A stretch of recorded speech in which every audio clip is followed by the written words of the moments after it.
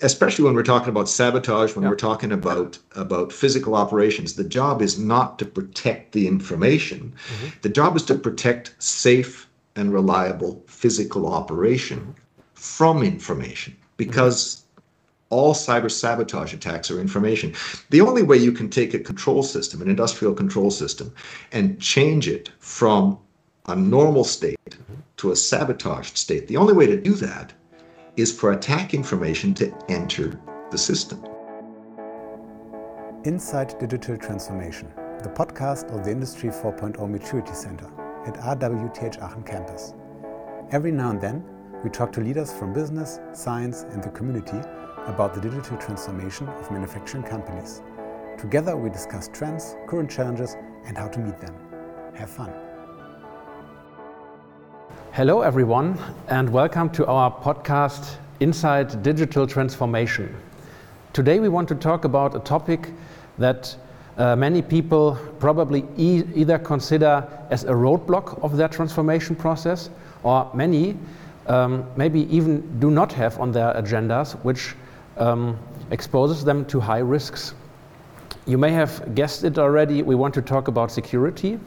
And in particular, we want to talk about industrial security.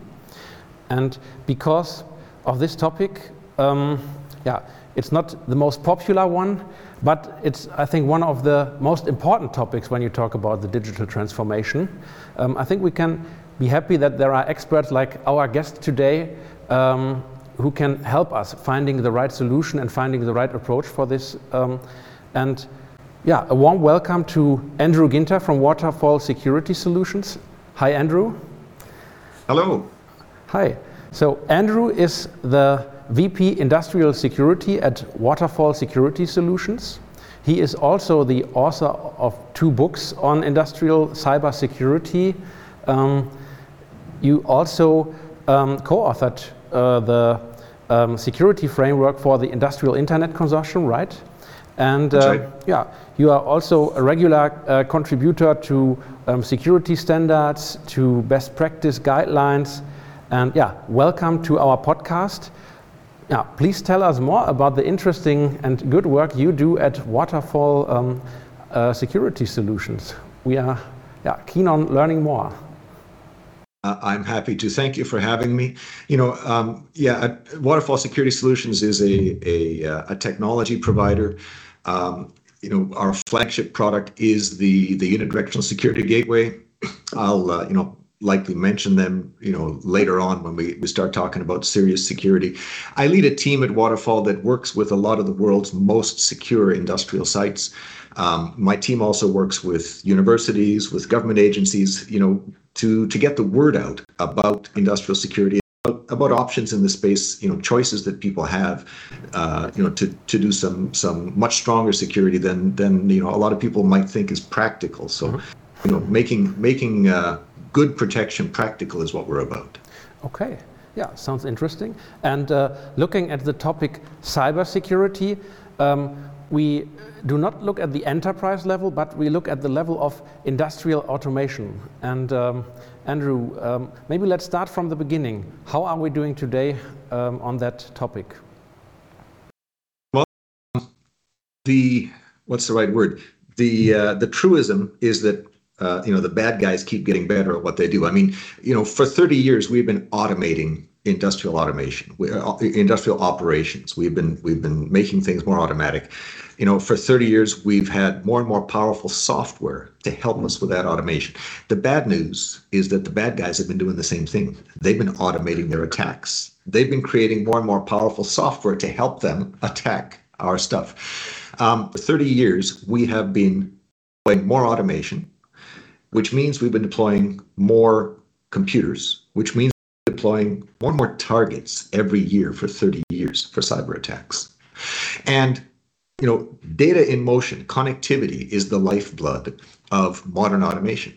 And so for 30 years, we've been connecting those increasing number of targets more and more together, increasing opportunities for cyber attacks to reach those targets. For 30 years, we've been putting more targets in place, increasing opportunities to attack those targets. It's no wonder we're in trouble today. And here's the thing, neither of those trends are reversing. Neither of those trends are going away. The cybersecurity problem is very likely to get much worse for the next 20 years than it is, to get better. As evidence of that, I sent you, a copy of our latest threat report. There's a graphic that I use. In our threat report, we did a report on not attacks on industrial sites, not possible outcomes. These were actual sites that went down. These were attacks that caused physical shutdowns or other physical damage. And you can see from the trend, back 10 years ago, this was a theoretical problem. Everybody was worried about attacks, not downtime. They were worried about what could happen, not what was happening. As you can see, what is happening with, last year there were 22 attacks that shut down operations. And most of those attacks shut down multiple sites at once. It was almost 100 sites that went down last year. The curve is going up. Does anyone believe we're ever, given what we see on the curve here, does anyone believe that we're ever going back to a year like 2011, where there was no downtime because of cyber attacks? No. So, this is a problem, and we need to do something about it pretty urgently, given the trend that we're seeing. Okay. When we look at these incidents, what are they?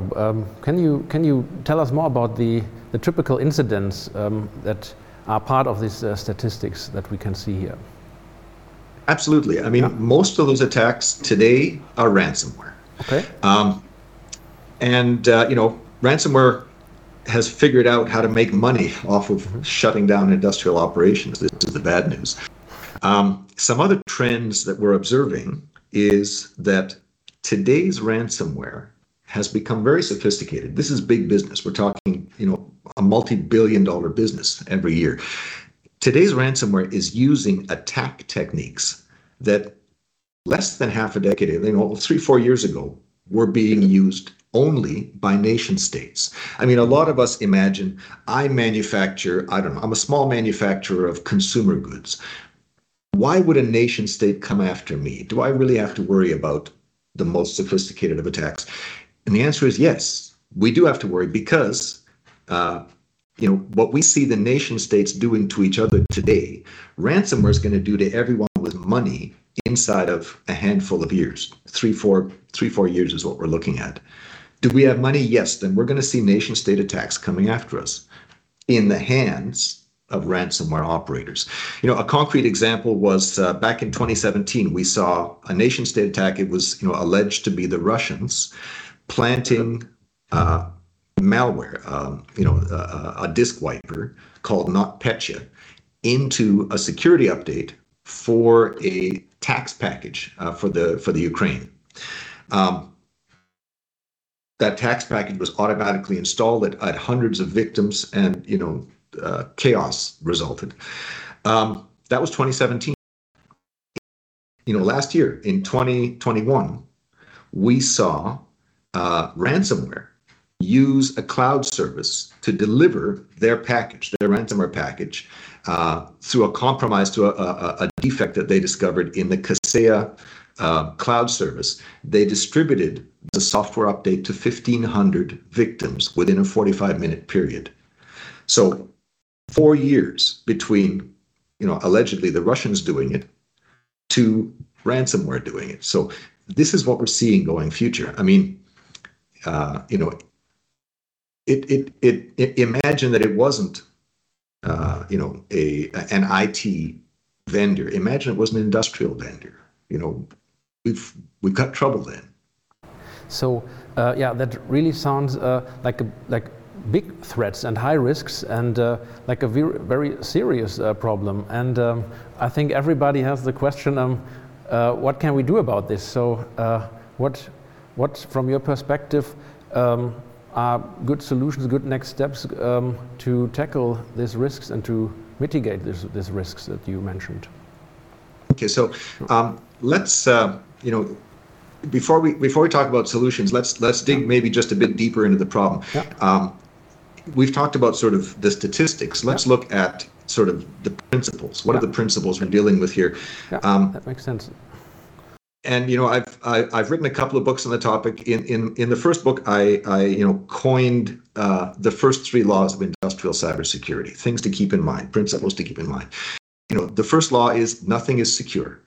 Security is a spectrum. It's not a yes or no. The question, are you secure, is not a question that has an answer. It's a meaningless question. It's like the question, are you safe? Are you safe right now? Probably not. Yeah, that's yes. No. Could you be safer? Yes. Yeah. Could you be less safe? Yes. The question, how safe are you? The question, how secure are we? Okay. Has an answer. The question, are we secure, has no answer. Security is not a yes or no thing. How secure are we? The question, how secure should we be, is even more important. Yeah. So that's sort of the first principle. The second principle is that all software has bugs, and so all software can be hacked. I mean, I wrote software for 20 years. I led entire teams writing, very reliable software. And in spite of my best efforts, in spite of the best efforts of all of my colleagues, every piece of software we ever produced had bugs in it. And some of those bugs were security holes. So in practice, all software can be hacked. For evidence of this, go to your favorite security software vendor, antivirus, firewall, whatever you wish, a security vendor, and see how many security updates they issued last month. All software can be hacked. And, the third law is, we're talking here about sabotage. We're not talking about stealing information. We're talking about sabotaging physical operations.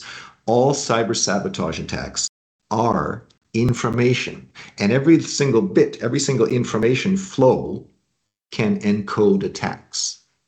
So, these principles are second nature to IT, but they're sort of, I in a sense, I wrote the book for the engineering folks. It's news to a lot of engineers to think about the problem this way. And once you think about the problem the right way, oh, there is a problem here, and now we can start talking about what are we going to do about it. Yeah. So, really, I think interesting insights that there is no absolute security, just maybe the degree changes, and that at the end every software, every digital system is somehow hackable. And again, bad news, I would say. Do you have a plan for this? Can you recommend something how to deal with this risk, maybe to be not on at least not on the highest end of the spectrum that you mentioned in terms of security? How would you approach such situations? Well, the second book I wrote was not a book about Waterfall. I worked for Waterfall, but it was a book about our customers. It was a book about the world's most secure industrial sites. It's a book about what they do differently. They ask different questions, and if they ask different questions, they get different answers. They look at the problem a different way. So, one of the fundamental questions they ask, they do differently, is in the IT space, in the enterprise security space, a lot of people figured the job of enterprise security is to protect the information, protect the confidentiality, integrity, availability of information. Confidentiality especially, you want to protect information, encrypt it. Quick, encrypt everything. There. Are we done? And the answer, of course, is no. Cyber attacks nowadays arrive inside of encrypted connections.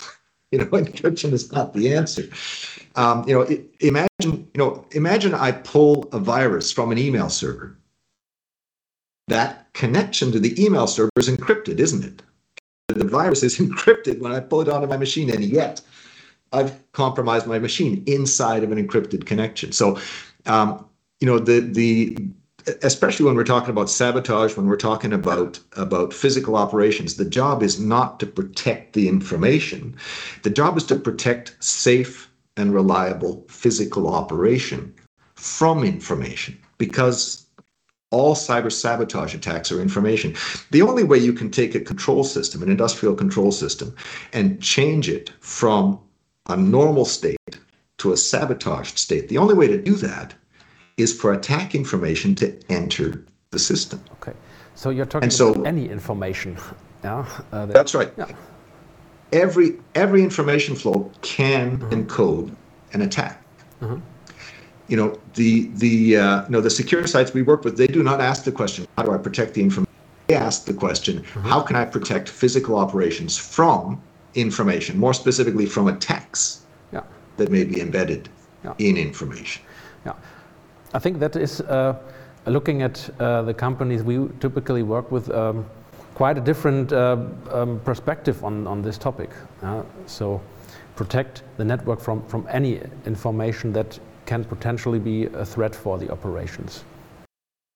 That's right. You know, as evidence of that, let me tell you a story. Imagine that we're standing in a refinery in front of a catalytic cracker. A catalytic cracker is this massive cylinder, 5 stories tall, running at very high pressure, at a temperature of something like, I don't know, 500 or 600 degrees Celsius, with hot oil, hot hydrocarbons in the cracker, being boiled, being turned to vapor, running through the catalyst and turning into other stuff. Imagine that, you know, we're getting a tour of the facility and we see a technician standing in front of the cracker, you know, working on their iPad, you know, taking measurements, checking stuff out. And we notice outside the fence, there's someone standing with a telescope and they're looking at the cracker. And on the side of the cracker, there's a gauge with a needle and there's a dial. They're looking with their telescope and they're stealing the setting on the cracker, the temperature setting or the pressure setting. Let's say it's the pressure setting they're stealing. If we tap the technician on the shoulder and say, excuse me, it looks like someone is stealing your information here with that telescope, what's the technician going to do? Maybe call security, maybe not. The consequences of stealing information from outside the fence for an industrial site are similar to those of stealing information from the business network. These are business consequences. Now, imagine that same scenario, but instead of a telescope, the person outside the fence has got wire cutters. They cut a hole in the fence, they run up to the cracker and they take the gauge, or sorry, the dial, and they crank it hard right, and they run away. What's the technician going to do? Scream for security, lunge for the dial, put it back the way it's supposed to be, because, you know, we do not want this thing blowing up in our face. We want to be able to see our kids again this evening, okay? Information entering the system is much more dangerous than information leaving the system. Okay. And so, you know, one of the things that we see industrial sites doing, the world's most secure sites, one of the things they do differently is they will do an inventory of all of the ways that information can get into the system. It can get in, you know, through a firewall, through wireless connections. It can come in on USBs. It can come in on laptop computers. It can come in on cell phones, for that matter. It can come in my brain, a password and malicious intent. I can carry that past physical security. An inventory of all of the possible ways information can get into the system is also an inventory of all possible attack vectors. And that inventory tends to be fairly small. It tends to be less than about 24 ways that information can get in. And so with that inventory, and you know, these folks, they take measures to try and control those information flows as much as possible, ideally control them physically. Glue shut the USBs, physically remove the CD drives, because we don't need a CD drive in this computer. Remove as much as possible physically all of the ways.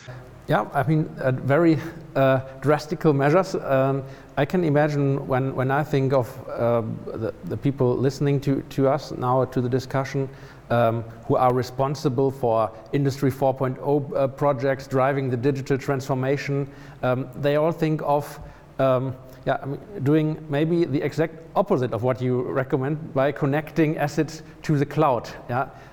So this whole concept is about connecting different systems with each other, and also systems, maybe on-site systems with systems that are completely externally cloud systems.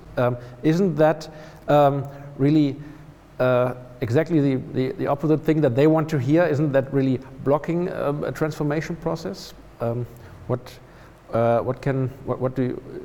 do you look at this topic in the context of? Well, that is a question we get. Yeah. That is a question I see out there in the community. But the question, in a sense, it's the wrong question. Okay. The question that how many engineering teams are there out there in the world?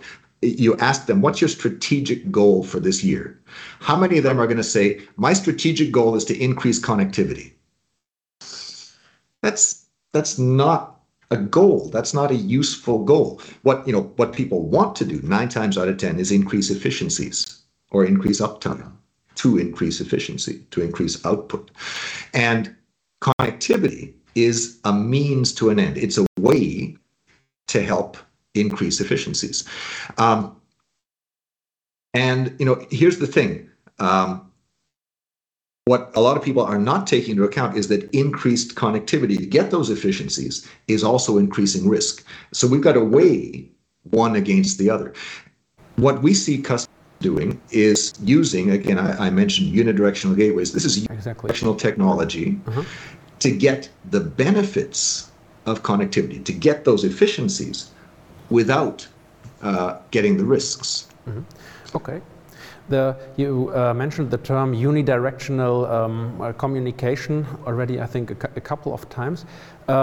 What's behind that? Maybe you can explain for our listeners what you understand under unidirectional communication for them. Sure thing. So, we're talking about a class of technology called unidirectional gateways. You can Google it.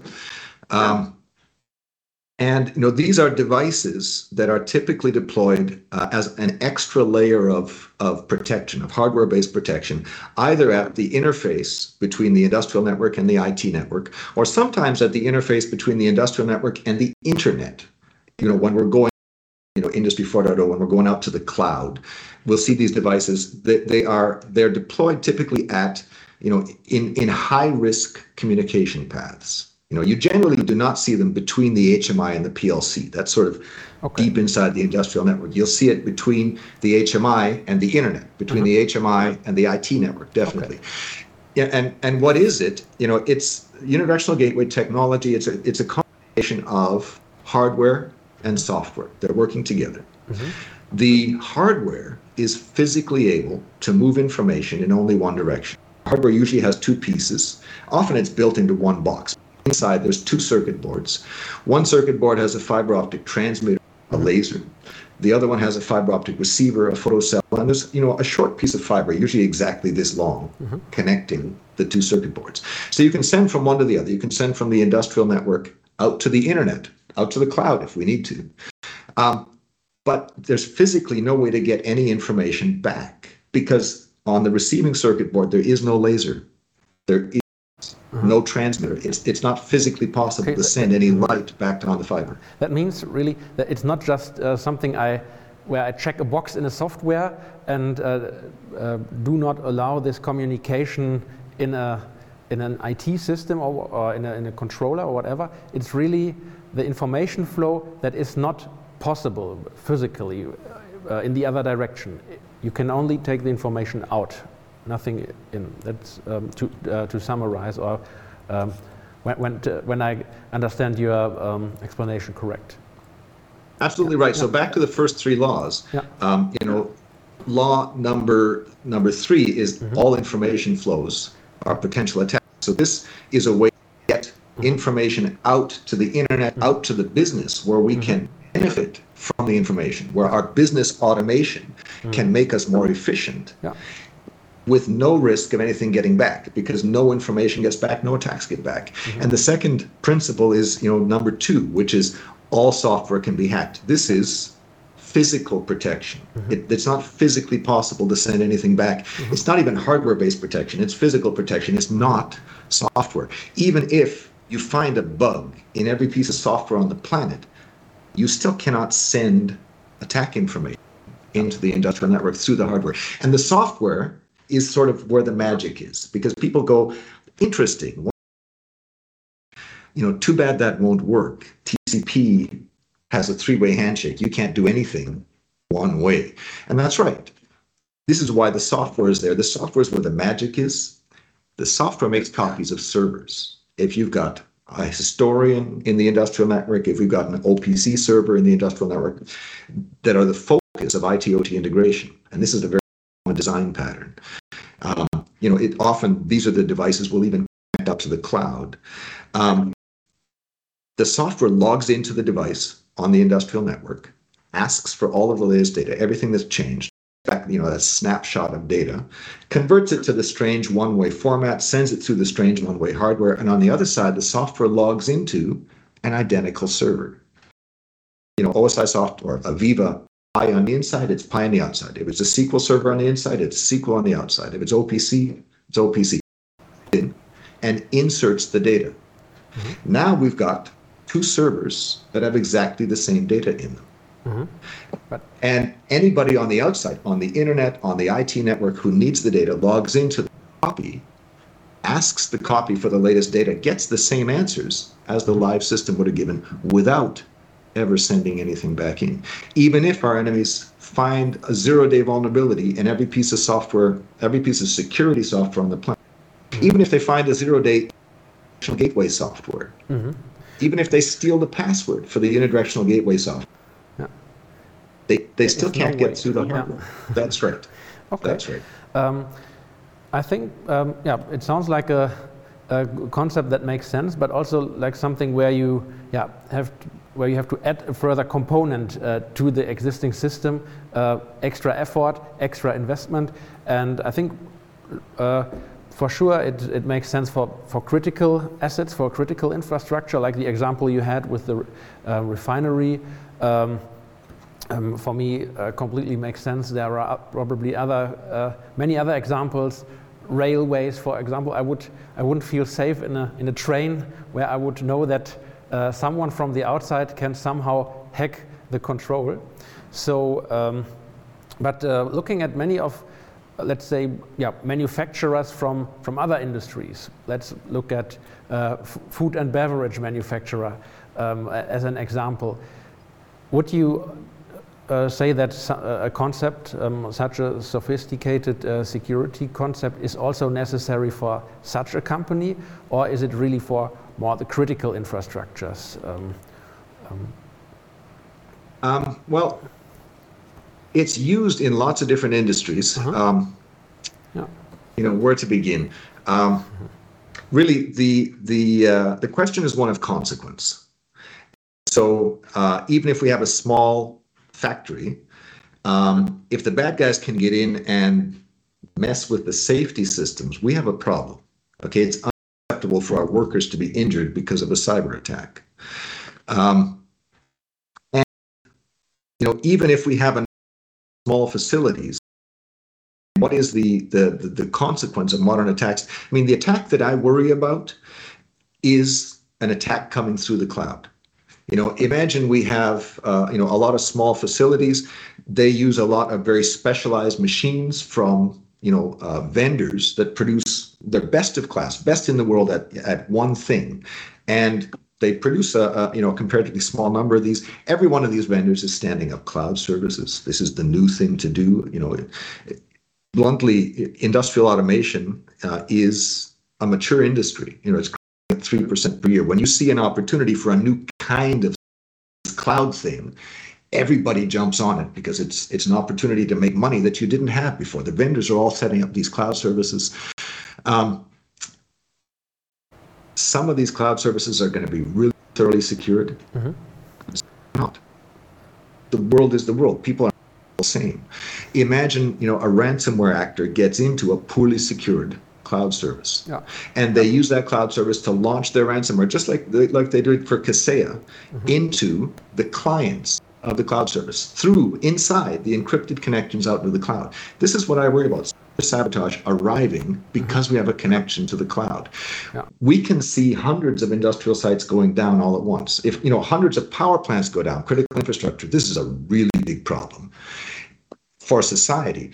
If we have dozens of our plants go down because most of them use equipment from a very specialized vendor and that vendor's been compromised, that's still a consequence that's big enough that we have to care about. We see people across the entire spectrum in the class of protection in. Okay. What I still think is that there are probably a few big, large companies who, can hire specialists on that topic and put a lot of effort, investments in it. What about the smaller companies? I mean, they are also they also exist, and they are a potential. They are exposed to this risk that you mentioned. Is it? Do you see any difference? Does the size of a company today matter when you look at how they protect their networks and what options they have? Absolutely, and the unidirectional gateway is sort of in the center of a class of protections that has really people have only started talking about this class of protection widely in the last couple of years, like the last 2, maybe 3 years.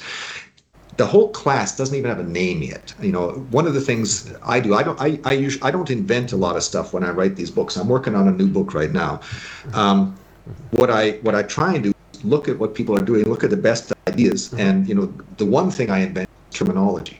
The term that makes sense here is security engineering.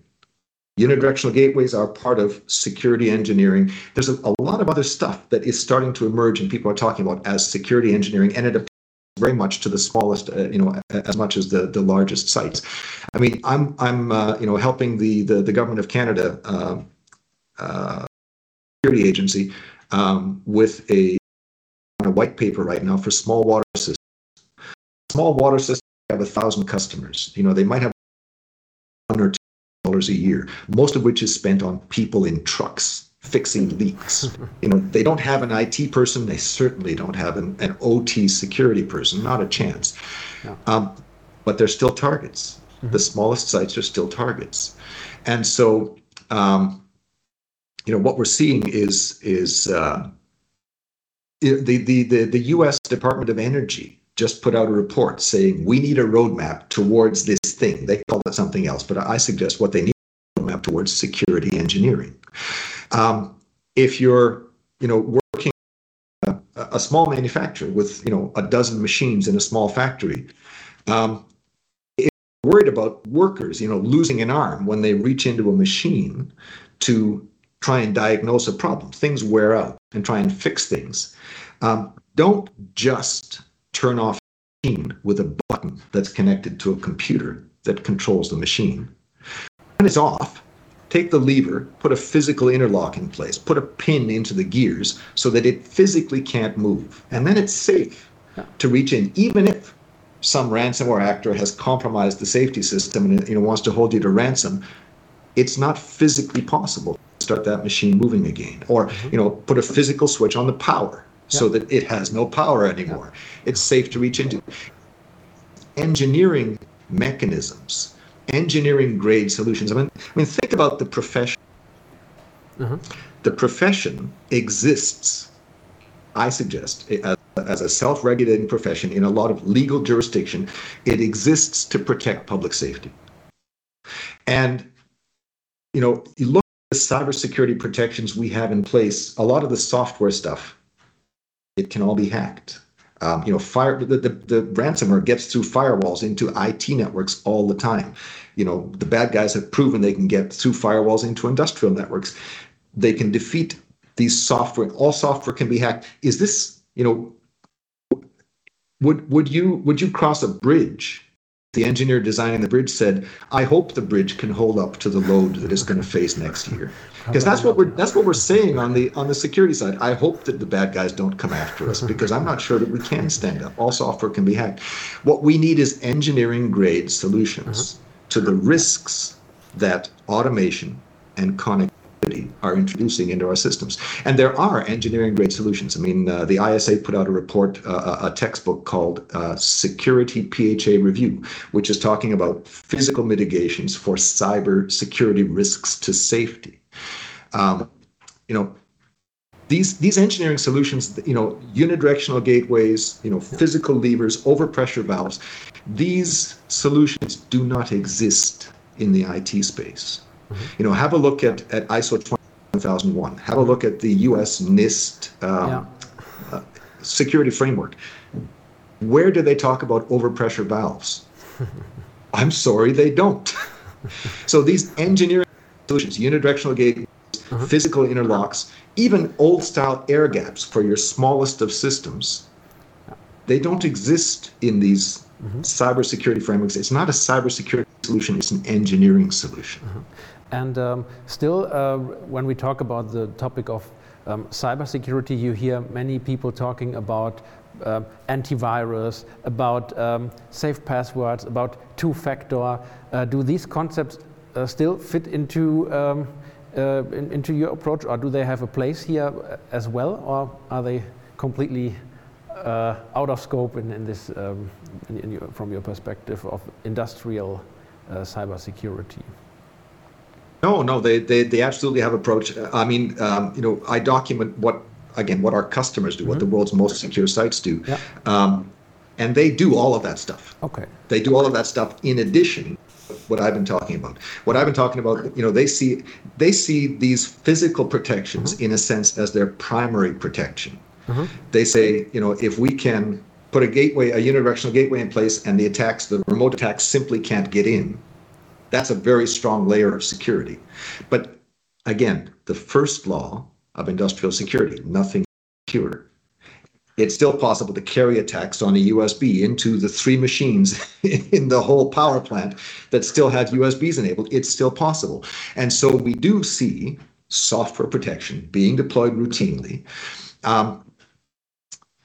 You physically eliminate almost all of the attack opportunities, and then you use software to reduce further whatever residual risk, whatever leftover risk you have. In particular, you apply the software defenses most aggressively to the machines or to the parts of the system that are still most exposed to incoming attacks. So if there's 3 machines in the place that still have CD drives on them, those are the places where you put the antivirus. Those are the machines you got to keep patched as much as you can. One of the good things is that you have powerful physical mitigations for security in place.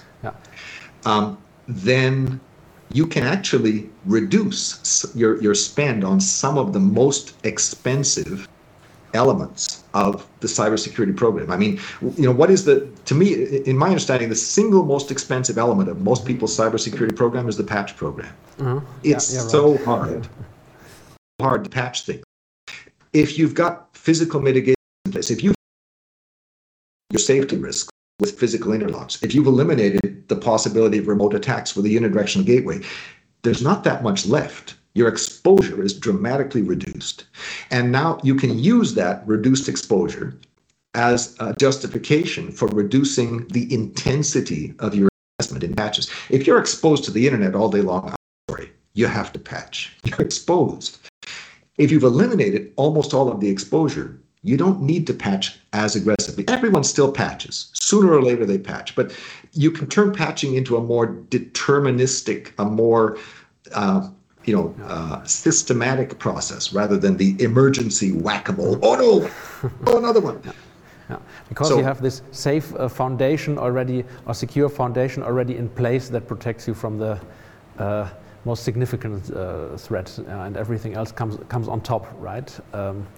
Absolutely, and patching is a real problem, not just because it's expensive, it's because it delivers less value than a lot of people think. I mean, a lot of people think, okay, risk. They think risk is a function of consequence, and threat and vulnerability and a bunch of things. And they say, oh, vulnerability.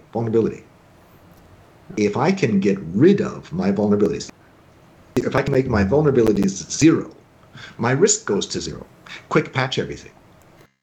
And they don't realize, 2 things. One is that patching solves known vulnerabilities, not the 0 days, not the ones the bad guys have found and are using against us and we don't know about yet. And 2, modern attacks modern attacks exploit permissions more often than they exploit vulnerabilities. If you steal a password and you log in and you do as you will, you can do as you will on a fully patched system. So, patching is expensive. It has limited benefit. You do have to do it sooner or later. All of our customers do it. But again, they've made it a more deliberate process. Okay. A couple of minutes you mentioned that existing standards, guidelines from ISO and so on and so forth, that they look at a particular area, but that they also leave out many important aspects that we are talking about today, like the physical protection, for example. What would you recommend to our listeners who right now maybe want to learn more about these topics? Where can they find this information if they really want to go deeper into this, obviously quite a big topic? Yep. So, a couple of things. I mentioned the U.S. Department of Energy report. That if you want to Google for it, the name is Cyber Informed Engineering. Okay. Okay. It's not Cyber Informed Security. It's Cyber Informed Engineering. But it's a roadmap. It says we need to do X, Y, and Z. It doesn't say how to do cyber-informed engineering. It says how to figure out how we're going to do cyber-informed engineering. So it's a very preliminary document. The French ANSI standards have got some good advice in them. The ANSI, ANSI, Agence Nationale du Système de Sécurité d'Information, for critical infrastructures, not for IT systems, for critical infrastructures. They've got some good places in there. I mentioned Security PHA Review. PHA is Process Hazard Analysis, but the title of the book is Security PHA Review. It's from the ISA, the folks at Kenexis, Kenexis, wrote the book. And my own 2019 book, Secure Operations Technology, it documents the protection from information mindset that I observed in our customers.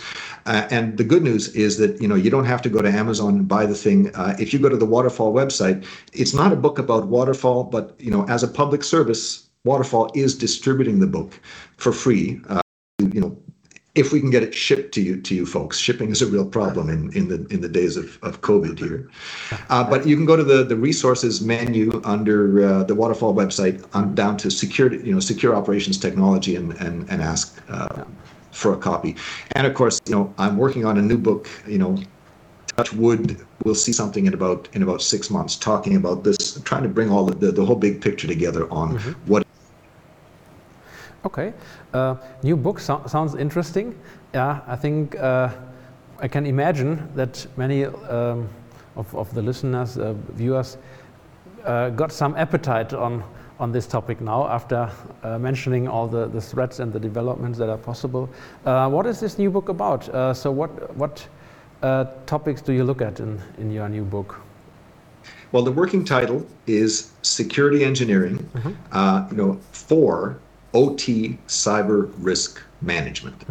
And I start with risk. I mean, risk is a boring topic, but you got to start with the foundation. I argue that risk is not consequence times likelihood. Consequence times likelihood is the right model for hurricanes and for earthquakes, where the threat is random. The problem with today's attacks, modern attacks, are deterministic. If you launch exactly the same ransomware attack against exactly the same target twice in a row, if it worked the first time, it's almost certainly going to work the second time. Now, hopefully, if the target has learned something and changed their security, but these attacks are deterministic. And so, really the job of a risk manager to try and understand how much trouble am I in and how secure am I? How secure should I be? The job is to understand the capabilities of our adversary and understand the attack opportunities that remain, that we're stuck with in our existing defensive posture, and look at what we can do in terms of safety engineering, protection engineering, or engineering, to remove entire classes of opportunities, just take them off the table. And the book, I hope, is going to be short. The point again is, if you ask the right questions, if you look at risk the right way, you're going to start seeing solutions, that we were blind to when all we're asking is the question, how do I protect my information? Okay, yeah, sounds really like an interesting topic and worth reading the new book. So looking forward for the publication. I think we are slowly also coming to the end of this session of today's episode. First of all, thank you very much for joining us, for sharing all this very interesting insights on industrial cybersecurity. Before we go out, maybe you can give us a brief wrap up of the topic, and what do you want the audience to keep in mind after this episode? Thank you for having me. I love to talk about this stuff. You can probably tell. But the message I would leave you with is that the world is changing. The bad news is that we're seeing those attacks increase geometrically. We're seeing the attacks more than double every year. It's going to be a very small number of years before everyone has got this thing in our face. Whereas now, problem, that's not going to be the truth in a couple of years. Worse, or sort of as bad, at the same time, our exposure is increasing. We continue to automate, we continue to connect, we're connecting stuff out to the cloud. So, that's the bad news. The good news is that with an increased awareness of engineering solutions to unidirectional problems, engineering approaches that don't exist in conventional 62443 or 27001 advice, these approaches are very powerful. There are tools that are unique to the OT space. They're very powerful tools available to us in the OT space, and as more people become aware of them and take advantage of them, I think we can make real progress towards making the enterprise networks. I don't know, that's someone else's. It's a big problem, but I think there's really strong steps we can take towards making the industrial networks, in a sense, engineering grade. When you design a bridge, you say, here's the load it's going to carry, here's how long it's going to carry it. You design it according to engineering principles that are going to are going to survive the test of time. The load is the attack load. And there are powerful engineering solutions that we can use to protect ourselves against that load for long periods of time, because we deploy solutions that have to survive 5, 10, sometimes 20 or 30 years in terms of the expectation on the physical infrastructure. So I would encourage people, connect with me on LinkedIn, Andrew Ginter. Check out my podcast. I applaud you folks for doing this video cast. My own podcast, if you're curious, is the Industrial Security Podcast. It's about security. It's not about me. You won't hear this stuff on the podcast. We have a different guest. It's all about the guest every 2 weeks. Get a copy of my Secure Operations Technology book and give me feedback. I'm writing madly now on the new book. I can only get better if I get feedback, good, bad or ugly. My first book, a lot of people disagreed with. I learned from that. I welcome that kind of feedback. Thank you for having me, and thank you to everyone who's stuck with us, who's listened to the whole episode. Thank you very much, Andrew.